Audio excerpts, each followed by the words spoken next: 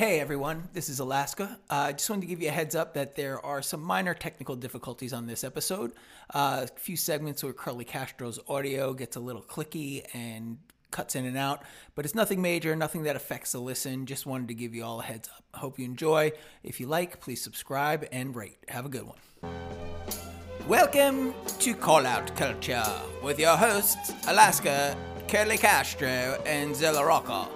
This week, we need to talk about Wu-Tang Clan.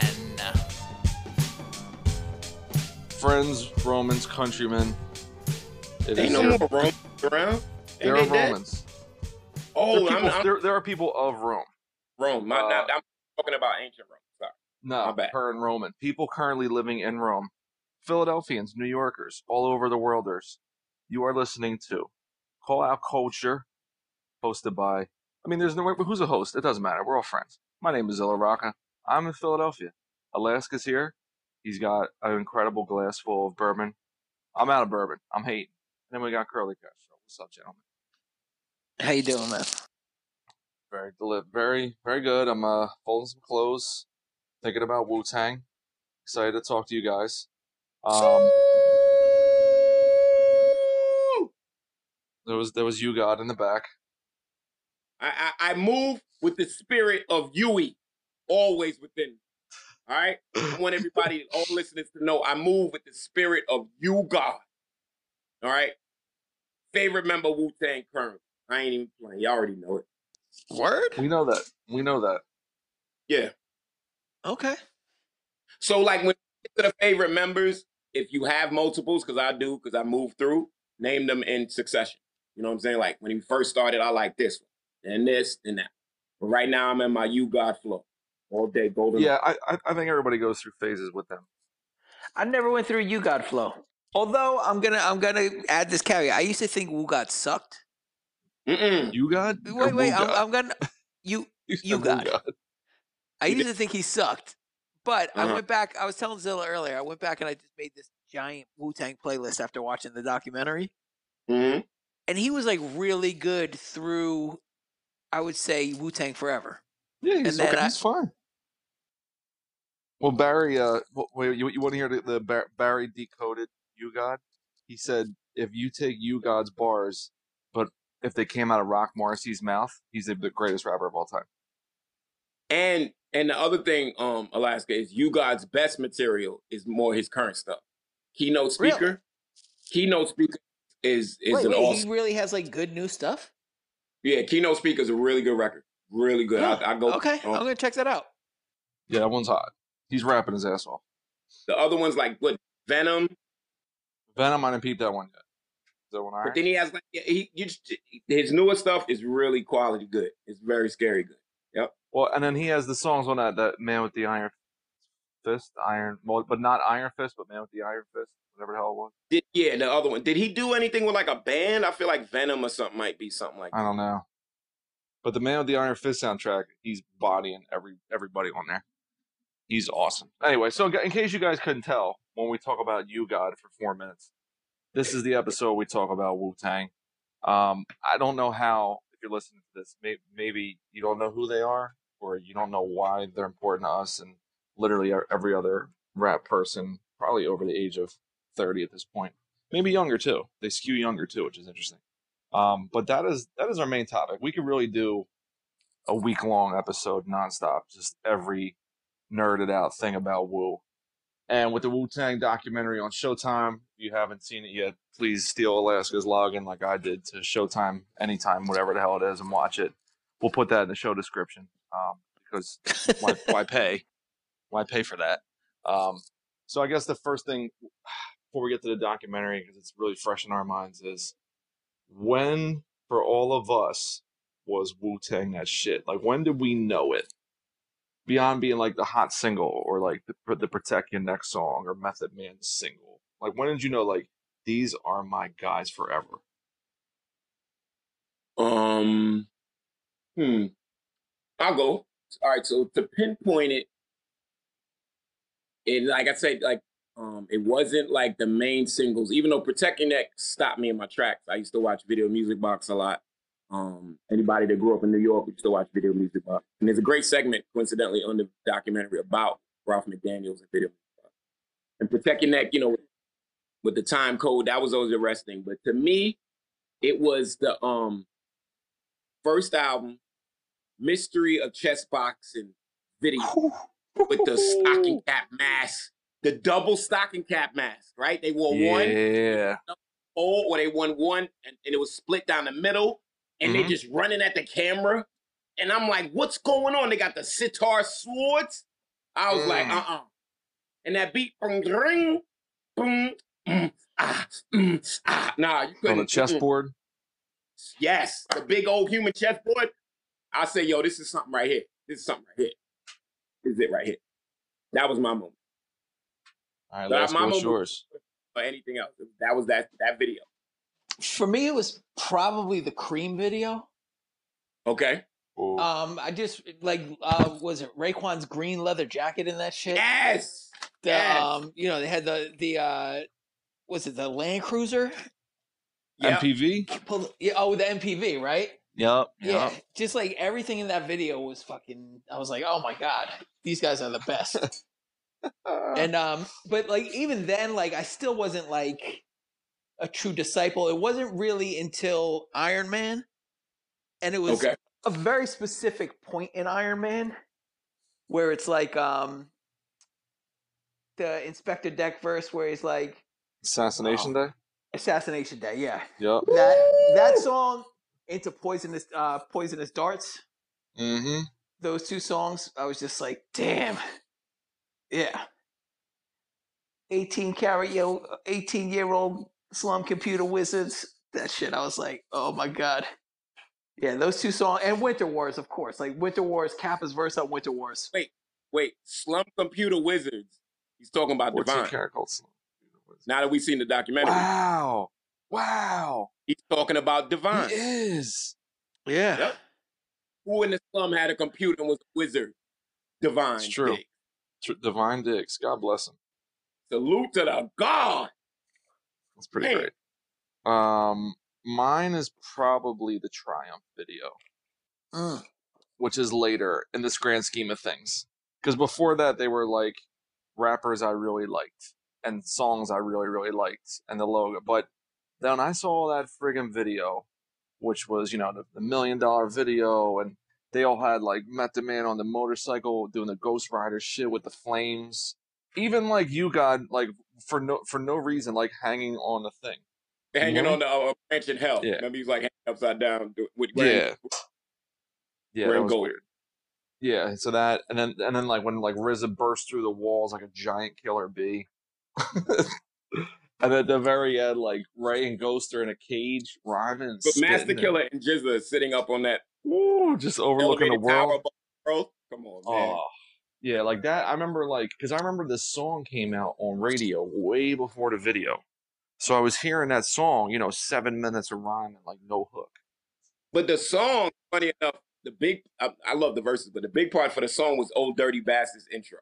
I don't know why it just sounded like, after the news. Even like the beat, like that bass, it's like dun dun dun boom boom boom boom boom boom. Like that shit was huge. So then when I saw the video, like weeks and weeks and weeks later, finally, and when it premiered, it was like such a big deal. And I was just like, I couldn't believe it. Like they embodied like the comic book superpowered group, that we pictured them that way, and then they did it, and I was like, okay, I'm in forever. That's it. Yeah, man. So yeah, we'll forever, I guess, is that was kind of like, no matter what happened after that, I would always love them. It never would change. Like Triumph, I was in. I couldn't stop. So now with the documentary, which is, man, I really wish it was longer. Like it was. I mean, when they're all them dudes, like how do you? It's kind of like the NWA thing. Like how do you pinpoint who to give enough screen time to? Because there's so many things you can get into. I mean, it was 4 hours though. They covered a lot when we look back on it. Definitely, we could want more, but they definitely covered a lot. I mean, they went into mathematics.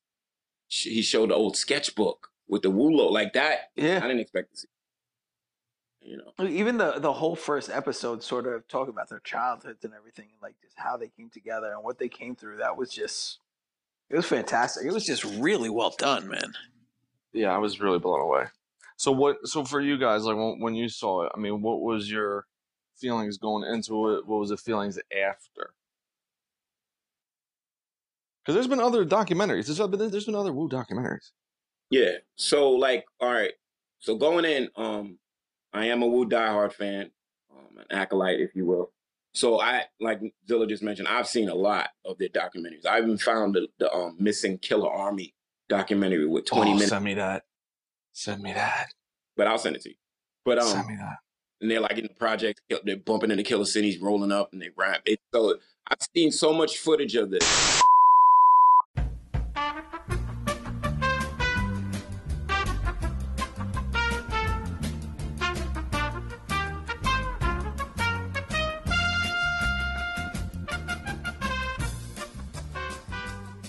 All right, we're back. We had a lot of technical issues. They've been resolved, man. Age and freestyling, saying, I'm freestyling now. You don't got to tell people. They ain't got to know. They ain't got to know, man. Like, Alaska is our 14 Caracol Slum computer wizard over here. There you go. Are people still computer wizards now? Because everyone just has a computer in their pocket. 2-year-olds are computer literate. Yeah, my son is a computer wizard. Yeah, the wizardry went out the window once 2-year-olds started mastering coding. I love that. I love that he was like, I bought a computer and like I learned Quicken and Excel. Piece of Divine, man. Divine digs. He could legitimately put on his resume additional skills and really mean it. Like, you didn't have to give him a fake man. Like think about the guys he was around. RZA was mastering the ASR and the MPC and all this. The other dudes were mastering like Smoking Dust and playing chess. Divine was like, I think this cell on the spreadsheet, the formula needs to be adjusted for me to properly handle the accounting. Check out this fucking pivot table, yo. Check out this column I filtered. I did the auto sum function. Shit is crazy. Shit is crazy, son. So horrible at Excel. I'm the worst. I just let somebody else do it. I'm the worst. You can figure it out, man. You do the YouTube tutorials. I do that sometimes. I never went deep into it. I'm more of a Microsoft Word. What can I get away with Word? Word. That's dope. Yeah. Well, the last thing we were saying before that's cool, man. The last thing we were getting to, we said what locked us in forever with these guys. And we talk about specific moments. But what are, because the running joke is Alaska, Liquid Swords for you is top of the list. It's up there with Critical Beatdown, straight out of Compton, Liquid Swords. Yep. These are your joints. Record for you, Alaska. So obviously that's your favorite Wu project ever. What's that? Liquid Swords. We're getting to our favorite Wu project. If we're going from least favorite to favorite, yeah. What is your least? All right, so your least favorite Liquid Swords. What is your most favorite? No, Jesus. Supreme Clientele. Wait. I'm sorry. I got something lost in translation. Liquid Swords is your least favorite? Okay. I do not like I don't like Liquid Swords at all. Of all the projects. Just set the premise properly and let's go. Because I'm ready to go to war with this guy. Let's go. We could get back to that. I just think it's boring. It never did anything for me. I think it's like listening to a fucking fan. It's just like droning. It's like fucking jizza, rapping. When MCs came. Yo, It's got a couple songs on it, but the whole album itself is just like one note. It's like, god damn. You didn't like Shadowboxing? It's fun. Shadowboxing's insane. I have it in my mix of like these like 50 songs, and it's like number 50 out of the other. Shadowboxing? Yeah, it's fine. It's not great. What about Fourth Chamber? You don't rock with Fourth Chamber? I just don't like the record, man. It doesn't do it for me. All right. Yep. All right, Castro, your least favorite of all time. But also, hold on, I just want to point out, it's not my least favorite, but of the first wave of Wu albums, is my least favorite. All right, well, what is your actual least favorite all time? Oh, probably maybe like the second Inspector Deck record of the ones I've heard. Oh, man. Or the Movement. I think it's the Movement. Yeah. Yo, I stole the movement from the record store I worked at and then put it back on the shelf the next day. It was so bad. I literally put it back. That's a good one. I think Raekwon's second record was the most disappointing. Oh, that's me, bro. No, that's my worst, least favorite ever of all time in anything, in any genre of music. We're jumping around. Let's get it right. Let's focus on our favorites right now because we're talking good about Wu. We're gonna get into that other shit later. All right, Castro, go ahead. So you said Supreme. My bad. You said Supreme was your number one. Supreme Clientele's my favorite. Oh, so you're right. And Manifesto, Lord. No, I'm just reading discography, and it was movement.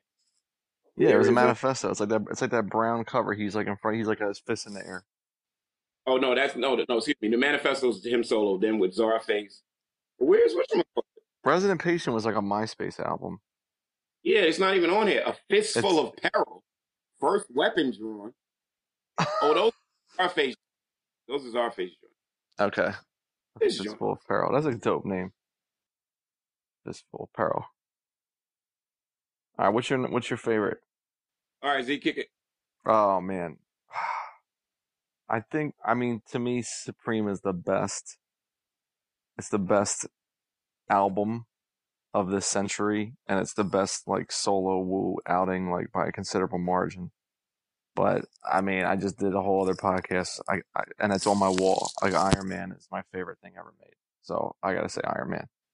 All right. My favorite. That's hard because it has moved through phases, but I think Cuban Links has stuck out being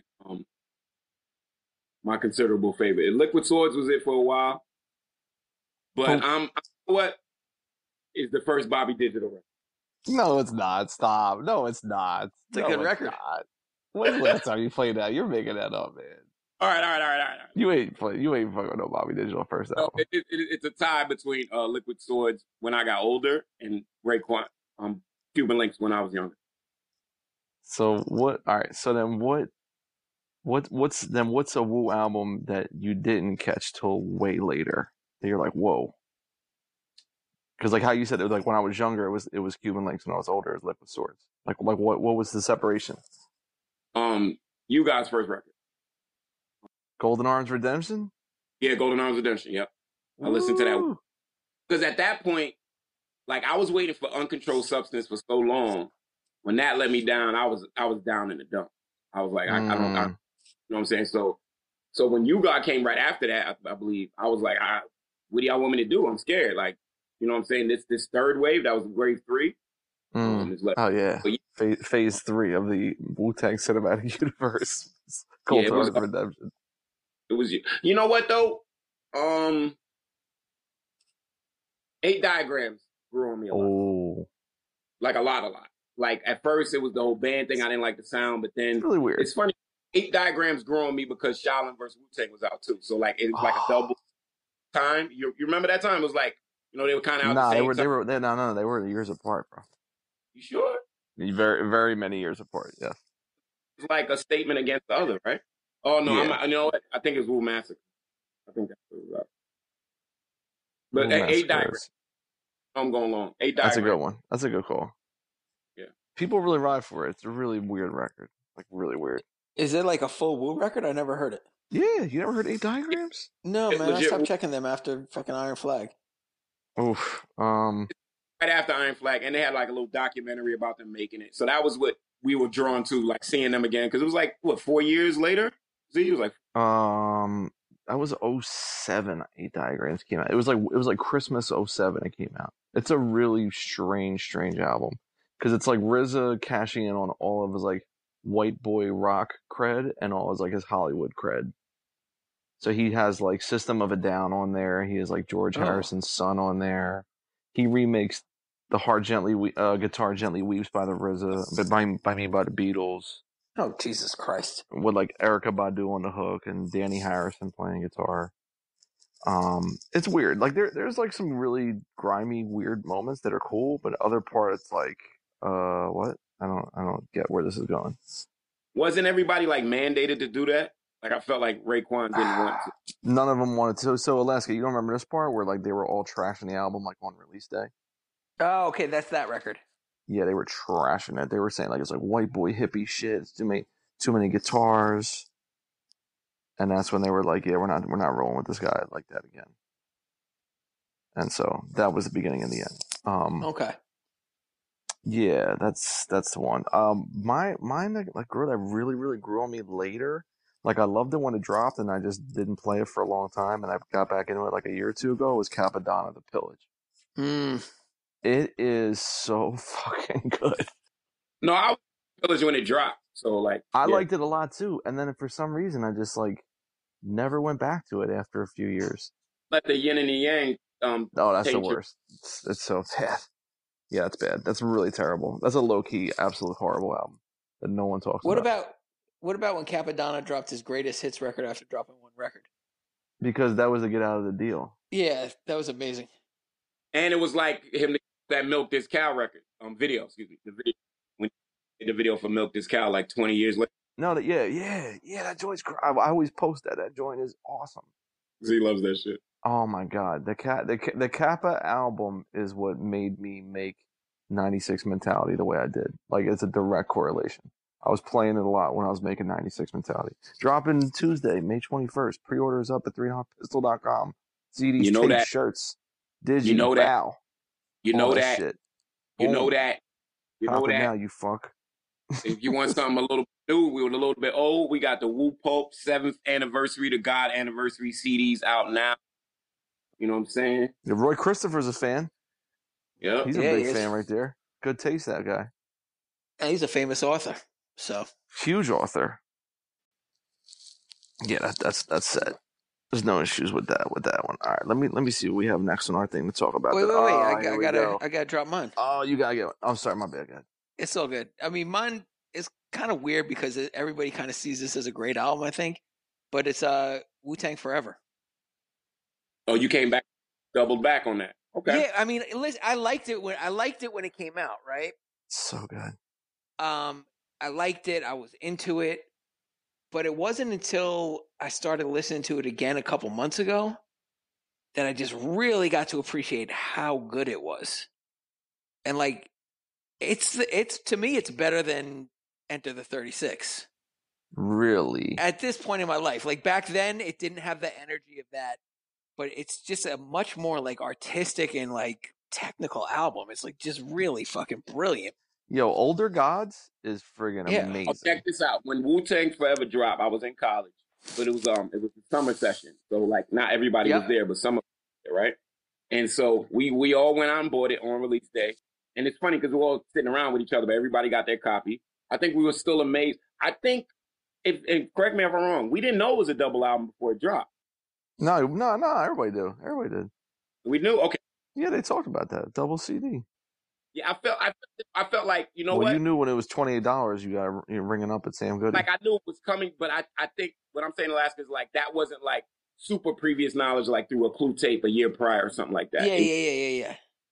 So we got it and we played it in my man. And I remember we're in college and got no stereo system, so we're playing it in his box. And we got to Severe Punishment, which I think is like the fourth. Oh. And we didn't go any further for like 30 minutes. We kept playing that one over and over and over again with the staff fighting. And I think Hell's Went Staff was, I couldn't get past Severe. I said, play it again, play it 12 times. Dude, for heaven's sake. Oh, baby, for heaven's sake.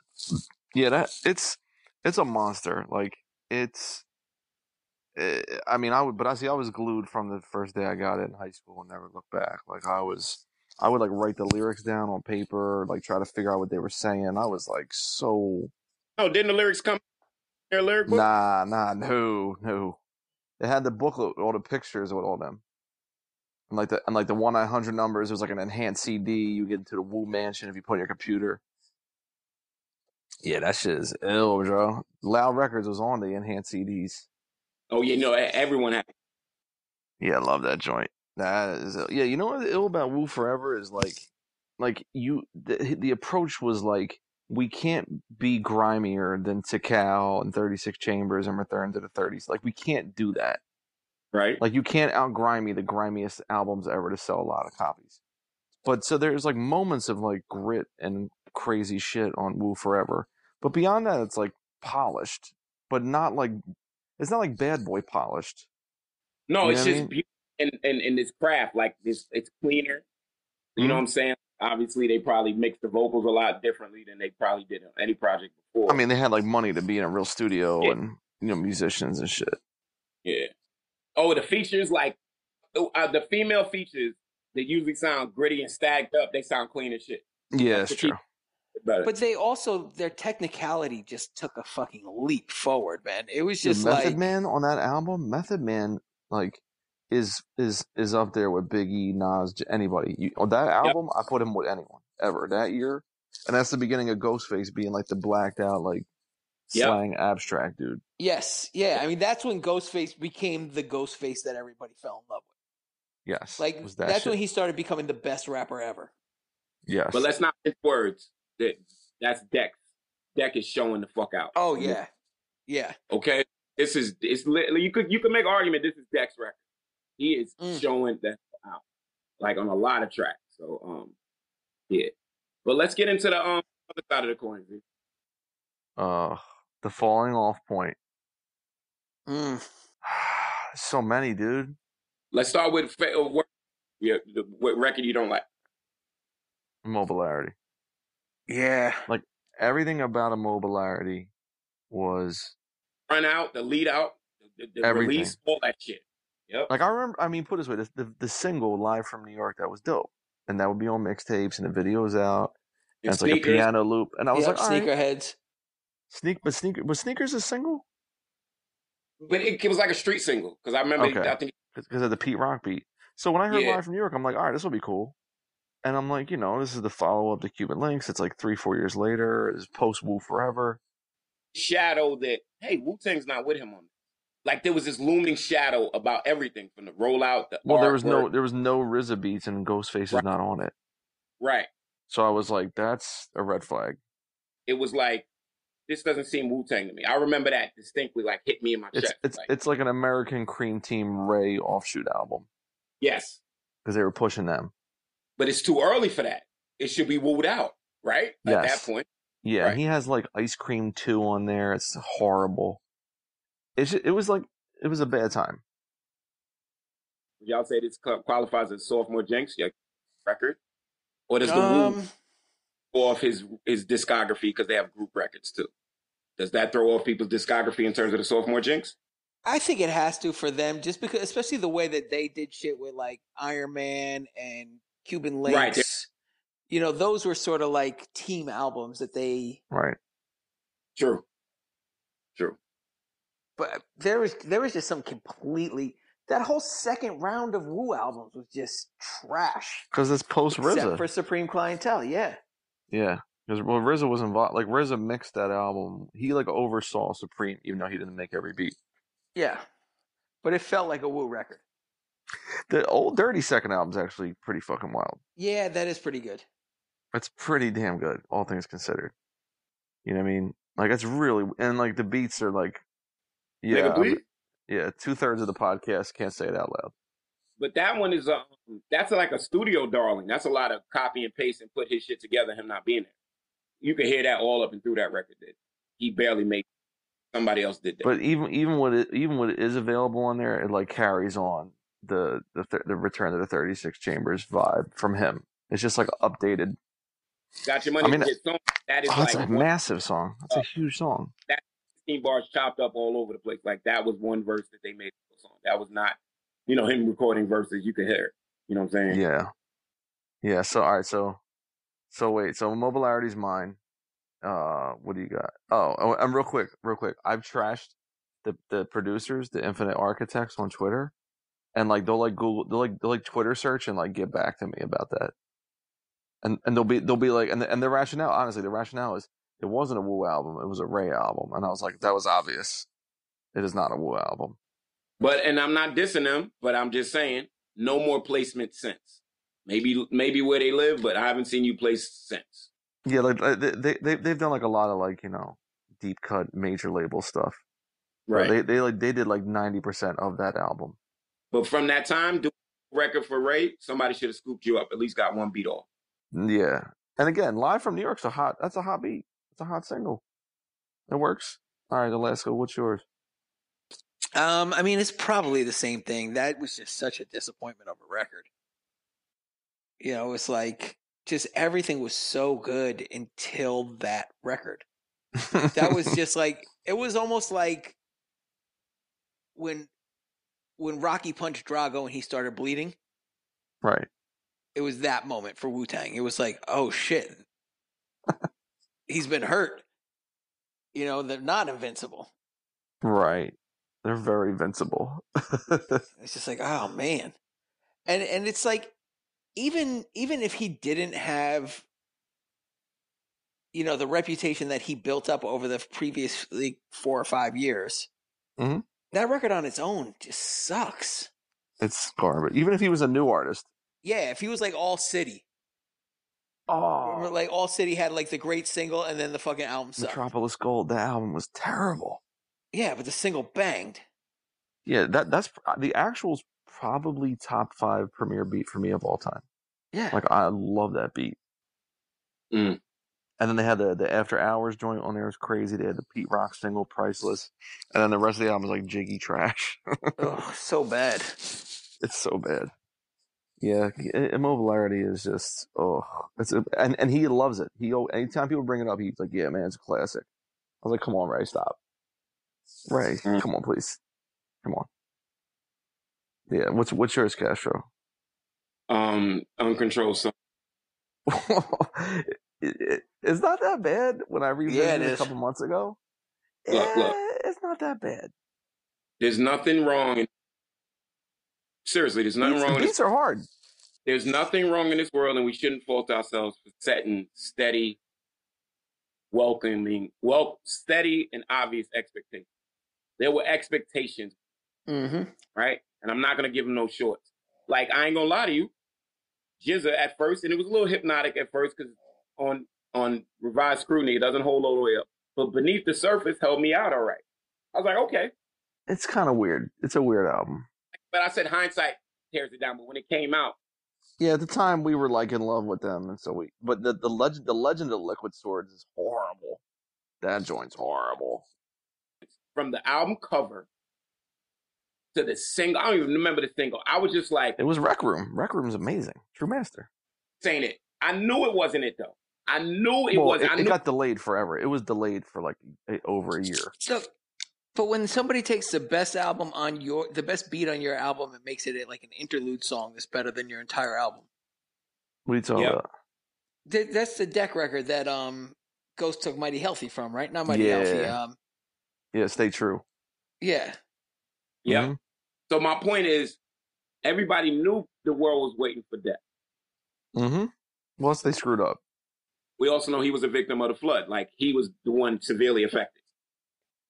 I remember at the time thinking, like, because you also had, here's who dropped before Deck: Killa Army, Lotta Darkman, Killa Priest, Tikal 2000, Bobby Digital, Capadonna.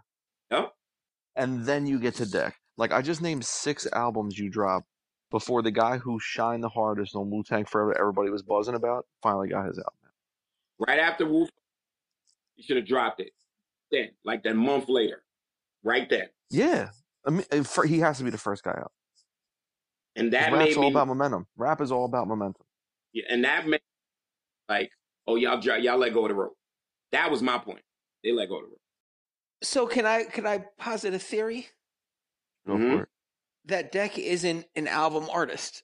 Oh, well, I've been saying that for like 4 years. He's great. He shines on the Wu records because he has one verse and he goes. The idea of Deck over and over and over and over and over again. It's no good. Doesn't really cut it. And I think you could even say like the same for Ray. Like Ray's best albums are the ones where he has a co-host. But that's my point. That's my point with Deck. The way they built Wu albums, you could have had somebody link him to Kappa, link him. Well, here's the irony. When you play Uncontrolled Substance now, right? What's the name is on the album like 2-3 times. Lotta Darkman. Yeah. They are dope together. And then, of all people, Street Life's on the album like 2-3 times. Put And he live sounds on, good with Deck. you put Street Life on there for you. See what I'm saying? You do your old formula. How Raekwon, on Iron Man, Cap is on there like crazy. Yep. Ray's on there, and same thing with Cuban Link. That's what you do. I mean, Ray said it best in the documentary. True. Ray said it best in the documentary where he was like, "Me and Deck work off each other so well." Mm-hmm. Like that's your album right there. You know why? Because Ray is the sizzle and Deck is the steak. Yep.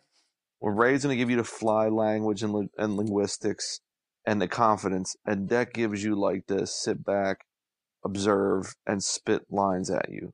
But also, you can go back to simpler Ray gives you the ill story about their damn life, and Deck's life too. So my story is just as ill. You know what I'm saying? In terms of like lyrics and being transcribed to tape and being put out there. Like, what did we say? What's it? Not Motherless Child. Can it all be? Can it all be simple? Yeah. Oof. Come on, yo. Yeah. Come on. Yeah, their voices just work beautifully together. They really do. And we don't even have a lot. We don't have a lot of Ray and Deck. Just them two. Just them two. Because there's always Ray and Ghost is like this, the main coupling. But even like Tical 2000, which is unfairly maligned, and it's actually a fucking banger. Get the fuck out of here. Let me tell you something right now, man. No, let me tell you something right now, man. Let me tell you something right now. We go outside right now. You guys act like I haven't listened to this record 5, 6, 7, 8, 9, 10 times. It wrong. When's the last time you played it? Wait, I listened to it wrong. What did I listen to it wrong? With the volume on? No.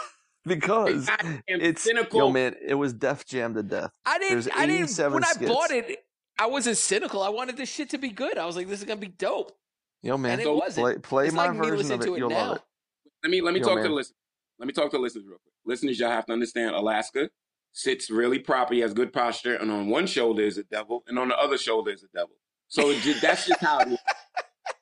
I want everybody to just know that.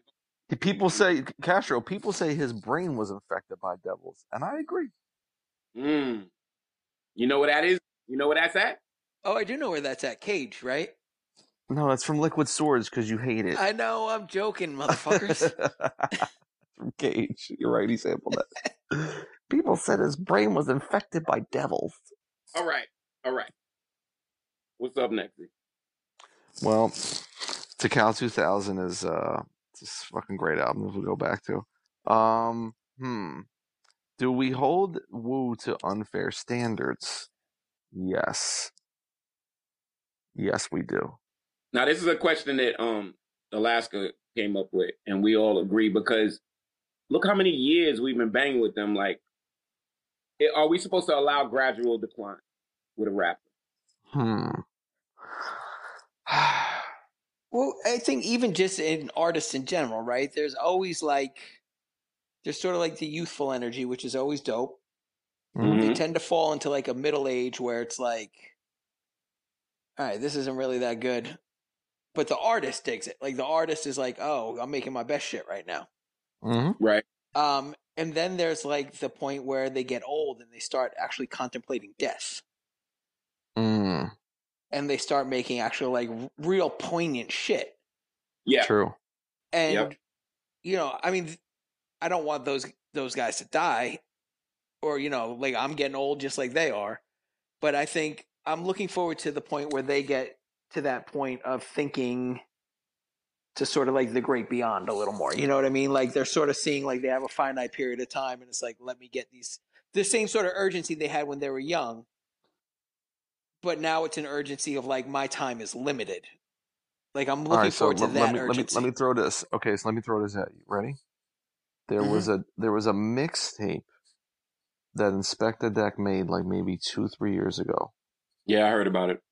His mother died, and so what he did was he made an album, but it's a mixtape because it's completely legal. He made a mixtape album. It's called like Sylvia's Son or something like that, or Cynthia's Son. And it's him rhyming on all these soul and R&B records that his mother loved. Oh wow! And it is his best work he's ever made in his life. Incredible. Like not even close. And it's like some random like Dat Piff, like low bit rate shit. Like that. It's only on Dat Piff. Because somebody was talking about if Dat Piff and some other mixtape site disappeared, it was like somebody needs to transcribe all that shit. Because if that disappeared, it'd be a lot of projects lost today. So and there's no guests. It's all Deck. And it's him on like records he loves. Now here's the irony. What's up? The irony is that Czarface is his most successful resurrection record. But he so buns. Not all the time, but sometimes he raps worse than Esso. Now, for all of the listeners that are not familiar, and I don't even hate the man, I met Esso, so he's cool. But, you know, Esso has a certain level of rapping. Let's just say that. I actually know him, so I'm not going to diss him. But he has a certain level of rapping. He stays at that level. He stays safe. You know, he runs between the lines. You know, he gets 8 yards, he jumps out of bounds. No harm, no foul. There are times when he out-raps Deck. And as a legend, you still should be able to hit 10 free throws in a row, even if you're 85. You know what I'm saying? Right. If you're the guy who spit Triumph, you should never be stunted on in a group. Like outside of Wu members. They just did one with Doom, who was starting to suffer that. But he seemed to have gotten. Doom demolishes that album. Yeah. He crushes all of them. Yeah. Yeah, it's sad because it's on paper it's the best way to maximize Deck. And it's not. Like he's back in a group.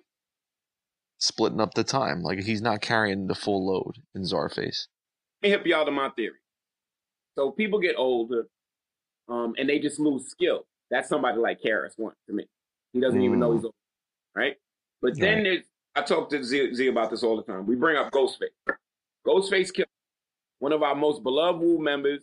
In fact, one of the podcast members' favorite MCs ever, top 5. He raps a lot now, right?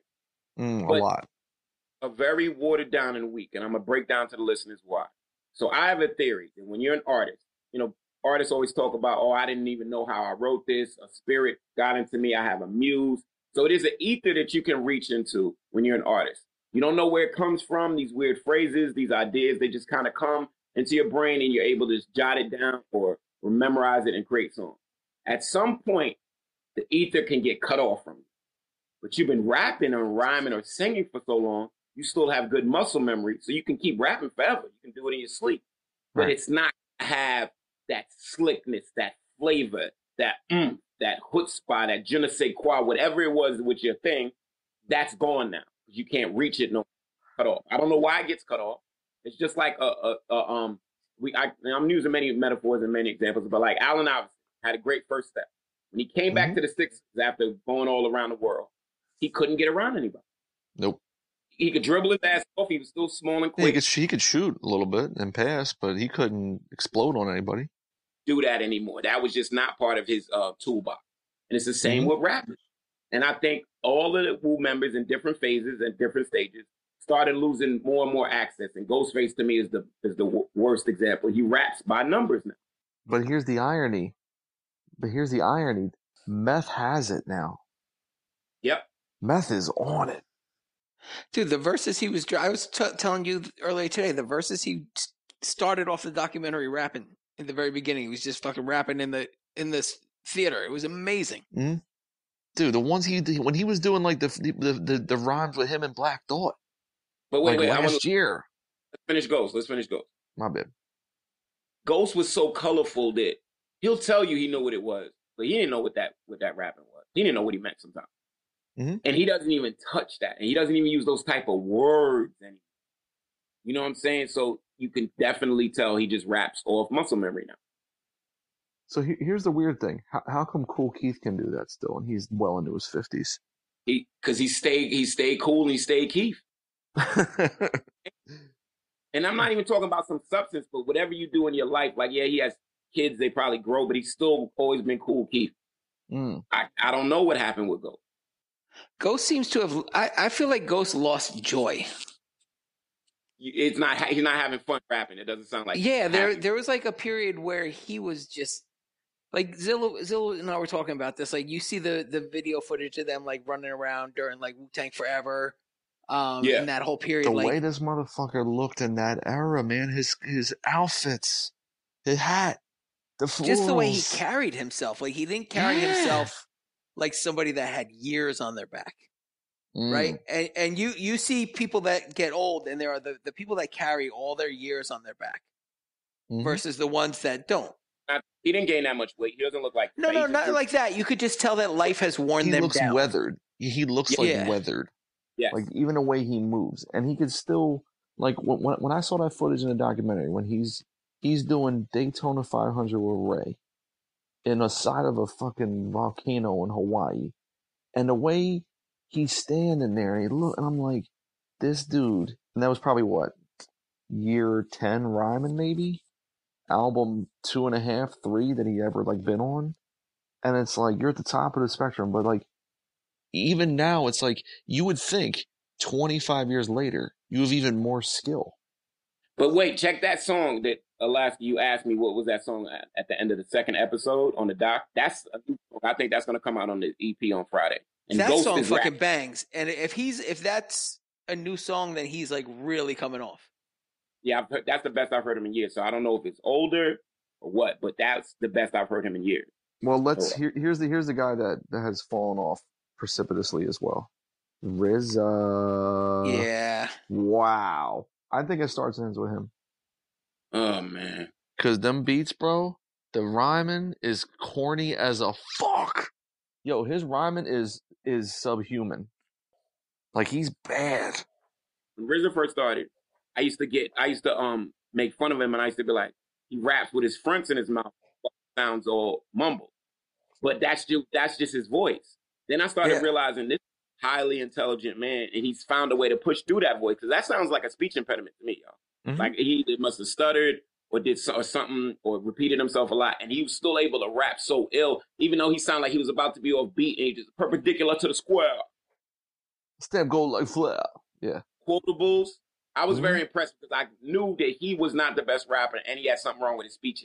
Son, he kind of steals the show on Wu-Tang Forever, too. He's amazing on that album. Rhyming. Yes. He's amazing. Yep. And he never got there again. Like, pieces and moments. But him... I'll let Alaska jump in because he wanted to hit this one. I was just going to say, I don't know if you guys were joking about Bobby Digital. I love Bobby Digital. But I think that's a phenomenal record. And I think that's the last great RZA moment. Birth of a Prince had, like, some moments that are really good. Second one was good, too. See, only thing I didn't like about Bobby Digital, and I talked to Zilla about this last time, is when he was doing Bobby Digital, he was doing that alter ego shit. It wasn't popular just yet. And he had made a comment article about, I'm just fucking mad bitches now. I'm doing whatever I want to do. And I remember him being married. So I was a little disappointed in that you were doing that, using this rap character to go, have affairs and shit. I was a little more straight-laced back then, definitely. But I just remember just like, oh, that kind of sucks. Why would you need a rap character to do that? But that's the only little poignant one thing that turned me down on that. But other than that, that's an ill creation. He like threw away his own rule book to do Bobby Digital. The production is amazing on that record. Oh, it's wild. It's really wild. But I remember peeping like a year or two ago, the album he did with dude from Interpol, Banks and Steels. Oh God! Son, that was honestly the most embarrassing thing I've ever. I was so embarrassed for this dude. Is Bangs or Banks? Banks. His name's Paul Banks. Paul Banks. I'm like, bro, you're gonna pull out the Bobby Steels name after all this time, and you're gonna do it for this? Are you serious? That doesn't even make any sense. That's like pulling out a 40-year-old bottle of whiskey, and like put it in a dog bowl for your dog. Like, what the fuck are you doing? I don't think the ether was cut off. I think he is literally out of touch. He's so out of touch. He got Hollywood. He's so Hollywood and corny. And he also just he has like all like acolytes around him, like telling him he's the shit. And the only people that tell him he ain't shit is Wu-Tang. Yeah. Everyone else is like, RZA, you're a genius. RZA, you're amazing. RZA, you love all the same kung fu flicks as me. That's awesome, man. RZA, man, you're the coolest. And he's like, yeah, I am. And then it's like you press that drum machine. Nope. Why your beats whack now? That's all it is. Yeah, it's a shame. And the thing is, like me and Barry probably said before, every producer in the world knows how to make a RZA type beat, except RZA. He don't make RZA type beats no more. You know what I mean? That doesn't even make any sense. No, he does. Molasses for for Earl, like he does for other people. Did he make that joint? Yeah, I fuck the freckles off your face, bitch. That joint's crazy. Didn't he also make a dope beat for Kanye too? Yes. He did the what's the name? The Dark Fantasy intro joint. You ain't got no fucking Yeezy in your Serato. He did that beat towards the end of the record. I feel it. I mean, well, the problem is on albums is they all get touched by 57 people, so he didn't do like no solo ass beats. Oh, he did the joint on Watch the Throne when they sampled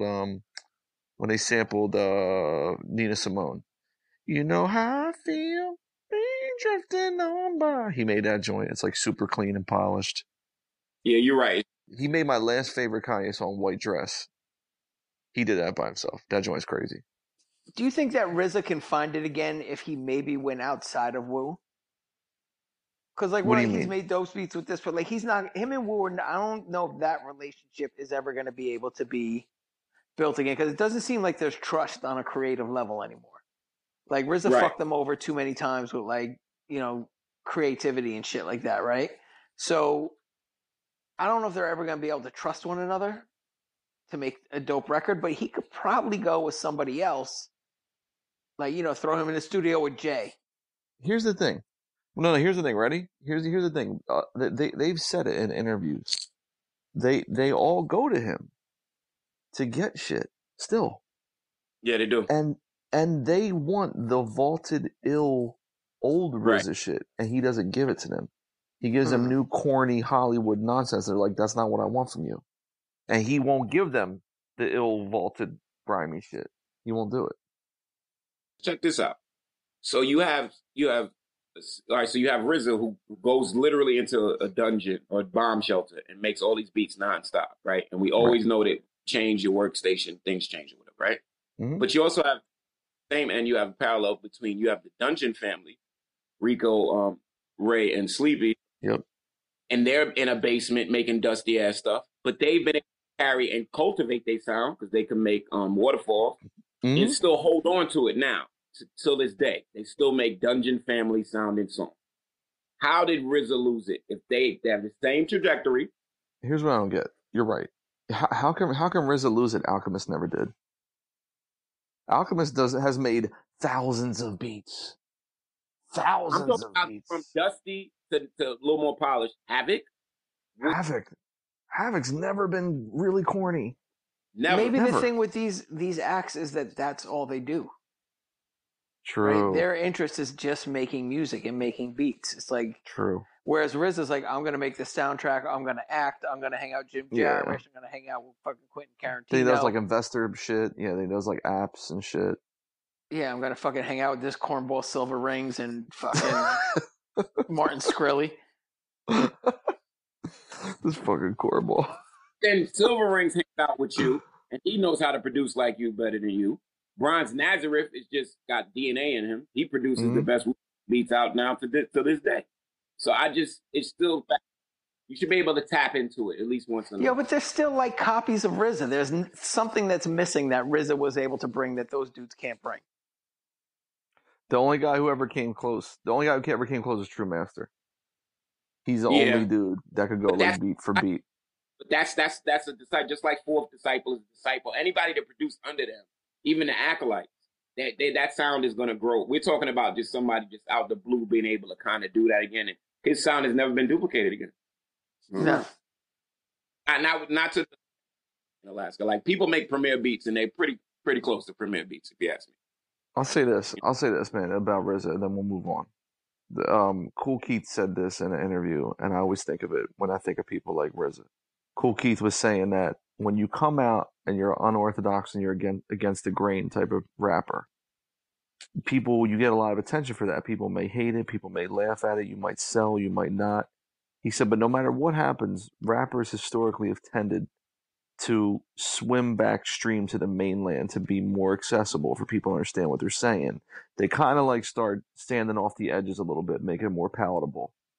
And he was like, and that's the worst thing you can do. He's like, you need to keep swimming out further to get more abstract and more weird and more bizarre and more unpredictable. He's like, and that's what I've always done. I didn't be like, man, man, people didn't really understand Critical Beatdown, what I was saying. All right, well, here, check it out. Yo, Joe Blow, I got the flow. I count the dough. Like, no, he was like, no, I'm going to get even more bizarre and do fucking Dr. Octagon and all that. And so Papa Large, you know what I mean? So it's like, with RZA, it's like, yeah, you know, how do you get weirder than like Stroke of Death beat from Supreme Clientele? You know what I mean? Like, but he still gets props for being avant-garde, but that cutoff is like 2000. You know what I mean? Like the W is like very daring and wild beats. Yeah. That was 2000. That was the year 2000. His instincts, I think, are probably still good. The minute he gets on the phone and calls some live musician, I'm like, stop the session. Because that's when the idea, just stop. Like, I know other people know how to do it. Yes, Kanye. Yes, RZA. Kanye. No, yeah, that's great. But no. But here's the irony. When Kanye works with RZA, RZA makes like glossy Kanye type shit. When Kanye works with Madlib, he gets grimy basement cassette tape Madlib beats. That's the difference. Yeah, well, Madlib's never going to stop. You know, so. But like when Kanye did the record, what was it, Late Registration? He had John Byron in there the whole time. Yeah. Mm-hmm. Like that was a truly collaborative thing. It wasn't like, let me bring in this hired gun to play exactly what I want. Right. Like they sat in the studio for weeks just listening to like songs without drums. Mm-hmm. You know, like listen to like Jackson 5 songs without drums and being like, we can make a song without drums. Mm-hmm. You know, just like shit like that. Like all of these things, like they actually like really collaborated versus like, let me get this dude in here to play this one thing I want. It was like, and I think that is probably what RZA does when he brings in musicians. Yes. Yeah, it doesn't feel like he's like linking with anybody to tap into anything. And think about it like this: he has more access. Back in the day, when he had in his head, he would have to make do with what he had at his disposal. Now he can actually get the specific thing he hears in his head, and that might be the worst variation of it. You know what I'm saying? You know what's amazing? Like all right, so like the way like Dilla looked at samplers and found new ways to fuck with them that no one had ever figured out before. Like RZA, there's that one clip in a documentary where like they show his setup, and he's like at a tiny little fucking desk, and there's like shit on the floor, and like he's sitting there.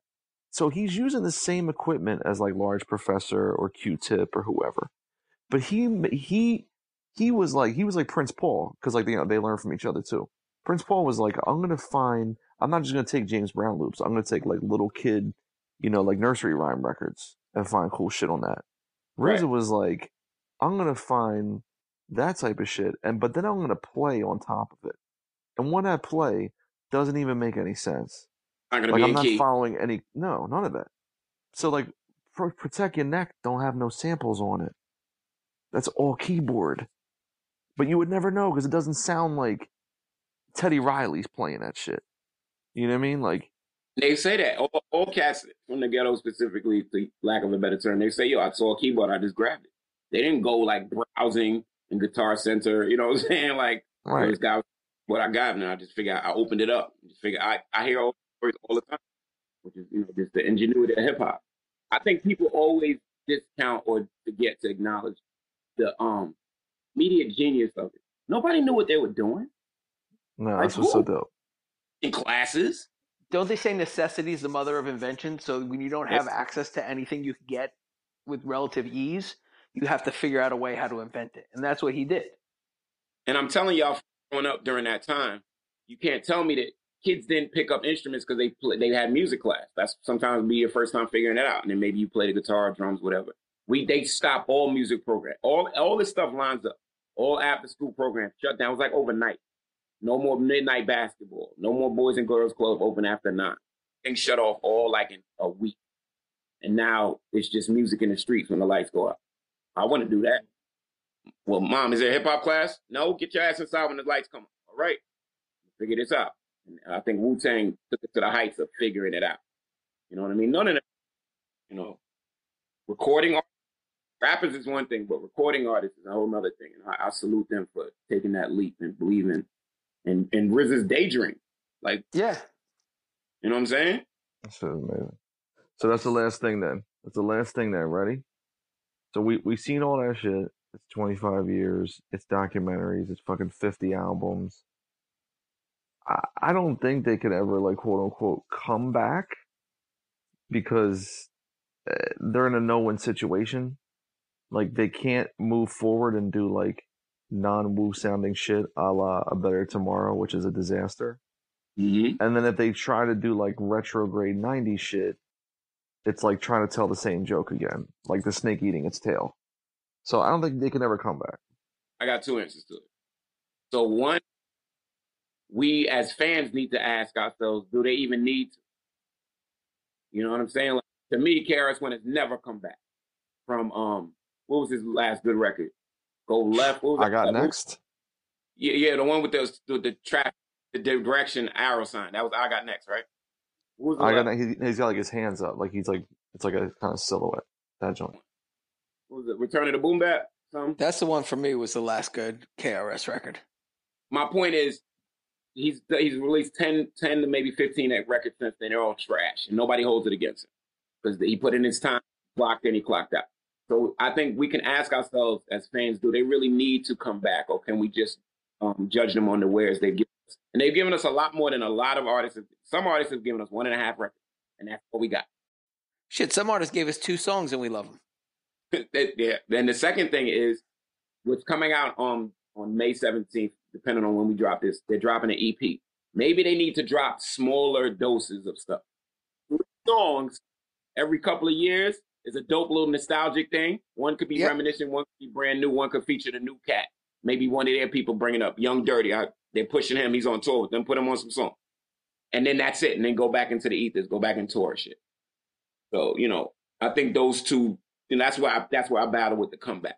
I think they're talented enough to hold up and record together. Then we would get something of substance. Now, I don't know if their schedules ever can allow them to do that, but if they can hunker down for 2 weeks and have their families taken care of in that time, I think we can actually get some real, honest, authentic Wu-Tang material. I just don't think they need that needs to be the setup for them to come back in any way. If that's not the setup, my other suggestions are floating. These are all good points. What do you think, Alaska? Well, I mean, I think I agree with Castro. Like, I don't know that they necessarily need to come back. You know, I mean, like, Big Daddy Kane's been doing oldie tours for the last 10 years. No new out. No, but it's still dope seeing it every time. It's like it's almost like what this documentary did.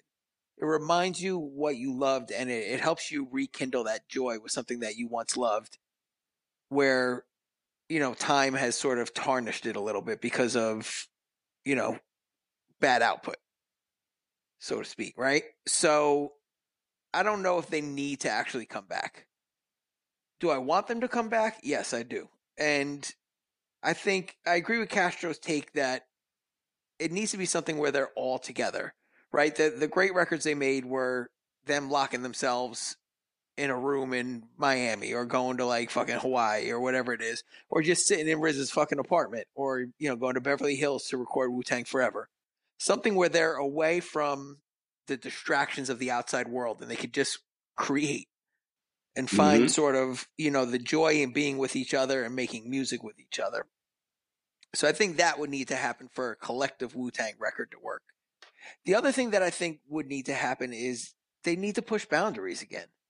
Like, they're not doing that anymore. Like, that's the biggest thing. It's like what you were saying about Kool Keith. Like, they need to go to places that nobody's going, right? They need to make, like, the definitive old man rap album. Like, I don't need to hear, like, you know, their cookie cutter rhymes. I want to hear their perspective on fucking, you know, the world as it is now. What they're seeing through eyes of experience. You know, what their fears are at this age, what their joys are, what their regrets are. I want to hear those stories. I don't want to hear you fucking, you know, kicking it to some like 36-year-old. I don't want to see Ghostface on fucking couples therapy. I don't want to see any of that shit. I want to see you rapping about the feelings that you have in those moments. I don't want to see the mask of you being like fucking super tough or being like fuck bitches. I don't want to see that. I want to see your emotions. Like, that's what I want to see come out of you. And I think that's where you're going to get something really interesting if they can do that. I think that's what Riz has been pushing to do since 8 Diagrams, and they don't want to do it. Yeah. And that's been the problem, because Alaska, would that kind of work if they just honed in with some real sharp darts and they just rapping for rap's sake? You know? Yeah, I mean that would be dope too. They've been doing that. But sharper, way sharper darts. Like, you know, let's just be honest. Be honest with each other. Like, say, yo, Ghost, rewrite that second half. Like, do they say that to each other? Do they have cachet to say? But don't you find when you're writing Castro, like when you push yourself to go into territories that you haven't been in before, that actually sharpens your other just like spitting fucking rhymes. Mm-hmm. Versus, right? Like because you've pushed the creativity now that your mind is working on a higher level. So you're able to reach into that ether, as you said, right? Because you've tapped into it. So now you can find it just for fucking battle raps. Mm-hmm. Yeah. You know, I think it's unlocking that chamber for themselves. I have a couple of theories for this. Ready? Well, the only guy that suffers from is Ghostface. Like he's the only one that fell off. Everybody else can still rap at a high level to me. And inspect the deck.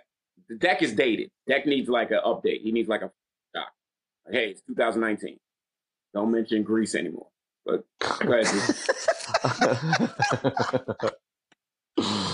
yo, man,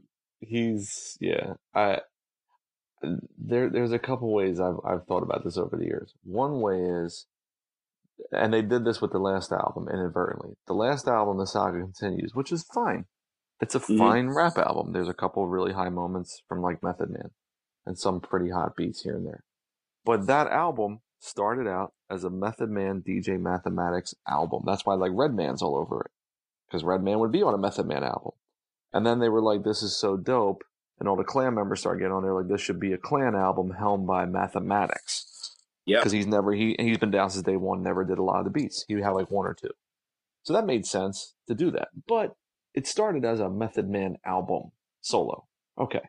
So what I've always thought was like, what if, like if you look at like some like the leaner years with them, if you would go into some of them years and just pull the best 2 or 3 songs from all of them solo albums, which were like okay, but you took the best 2 or 3 from all of them dudes and made it one album, you'd be like, that would be a tough ass Wu album, rather than like a Master Killer album with 4 good songs and 8 okay songs, a Method Man album with 3 good songs, 18 okay songs maybe. Like you could piece that together in a way to make it a Wu album if you wanted to, because you could easily do that and slap it on there. That's one theory I had. The other one, like Alaska said about going out there, like they're actually really conservative guys. That's the problem. They're like Kool Keith has never been conservative, even in '86. These dudes are very conservative. So you know who wasn't? Old Dirty Bastard. He's gone. But you know why? No, they went through the veil. We talk about this. They're major label rappers. Yes. Not gonna do what us underground indie cats will say. Oh, fuck it, take a fine. You're right. And because they've always worked in the major label dynamic, they fight like that. They make songs like that. They call producers like that. But here's the weird thing. Like West Side Gun, right? His shit is like, you know, in the vein of Wu and Rock Marcy and Doom and all these guys. But he picks like 2 or 3 weird fucking beats to do his shit on. And so when he does like 2 or 3 weird fucking beats, you're like, you're not just a regular ass street rapper. Like you are into some other shit. And so with them, it's like when RZA was the ultimate guy that can make shit like that, and now he's not. It's like, I would like to hear Raekwon on like a Sadu Gold beat. Like a weird street beat. Oh, let's who's popular can do a Wu-Tang record with his streak right now. Who? Muggs. And the irony is like he's basically like Wu-Tang West Coast. Right. Yeah, but do you think he could keep a full record? Muggs. Like some of the Mach-Hommy beats that he gave Mach-Hommy are basically Wu-Tang beats. He did Grandmasters with GZA, one of GZA's best records. Alaska, Grandmasters. Okay. He did the what's the name song? He did the song with RZA and GZA on Soul Assassins. He did the song with a lot of Dark Man on Soul Assassins, which is crazy. He did on the Cypress Hill album, Temples of Boom, he's got fucking RZA and You God on a Cypress Hill album in like '98. Like they've always been Alikes. And then and even when Muggs did the album with GZA, he said, I went and pulled up all my old diskettes from like '92 to '96, and those were the beats. That's where you start. Those were the beats I gave GZA. There you go. Like it's not that complex, but see, Muggs does what we want RZA to do. He has studio musicians that he samples and makes it sound like fucking reel to reels and vinyl and shit, so he doesn't pay clearances. There it is. But his shit is grimy as fuck. You know what I mean? I think RZA still has it in him. I think he has some good ideas up his sleeve. I'll never give. It might never come to fruition. I'm telling you, they all said it. They go to him for it, and he don't let them get that shit. He gives them corny, glossy nonsense to impress fucking Eli Roth. They'll make their 555 album. No, wait, 36. I don't know. What's their 366 album? But you know what it is, too? Like we're saying about expectations briefly. They want to give people what they think people want from them. And that's the problem, too. Whereas RZA at least pushed them to be like, I don't give a fuck what people want. This is what we should do. We should be more mature. We should be like... That's what 8 Diagrams... Yeah, 8 Diagrams about that, and Better Tomorrow is about that. Now, the beats are lacking in both fronts, but like the idea is noble. But they're like, nah, people don't want that. Or there's like a True Master beat on there? Who did the production on Better Tomorrow? Is it all RZA? RZA, Fourth Disciple did a couple, and then like, I don't know. It's not good. But the bottom line is, it's like when Ghost was making Clientele, it's like barely any Wu producers on there.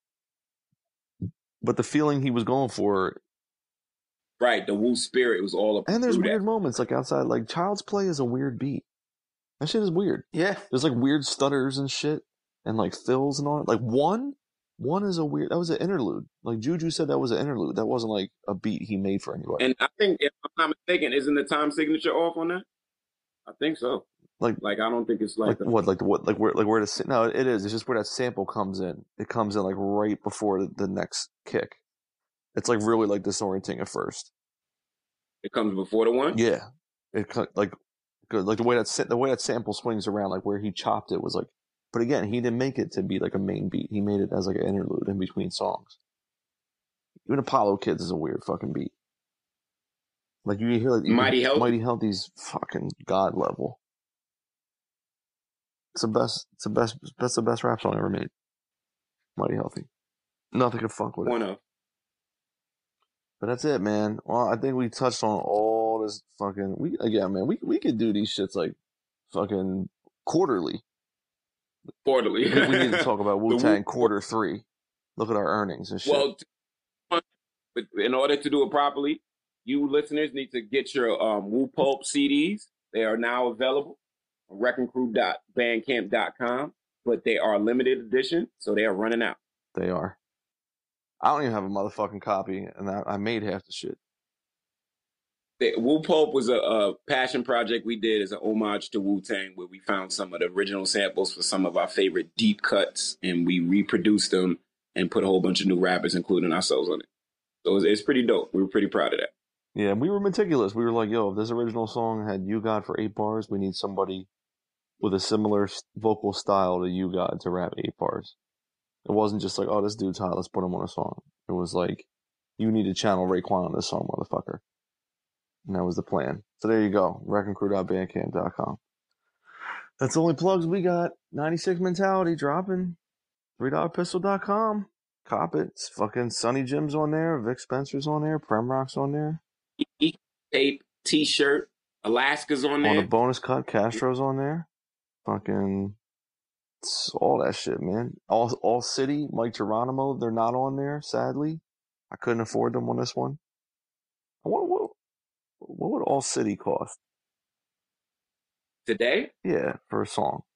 Like, it's by the same woman's. Like 300? I love them dudes, man, too. I feel like that's too much, man. Nah, I love them dudes, man. You give him $275 for the legacy. Oh, man. The legacy. Legacy cost. Yo, Lasky, you ain't got nothing to plug, brother? No, I'm good, man. I mean, if you want to check out Words Hurt, go check that out. Words Hurt Music, Bandcamp.com. Otherwise, you see me all over these Wrecking Crew albums. I'm like the Wu Syndicate of Wrecking Crew. All right, call it culture. We're done. All right. Peace.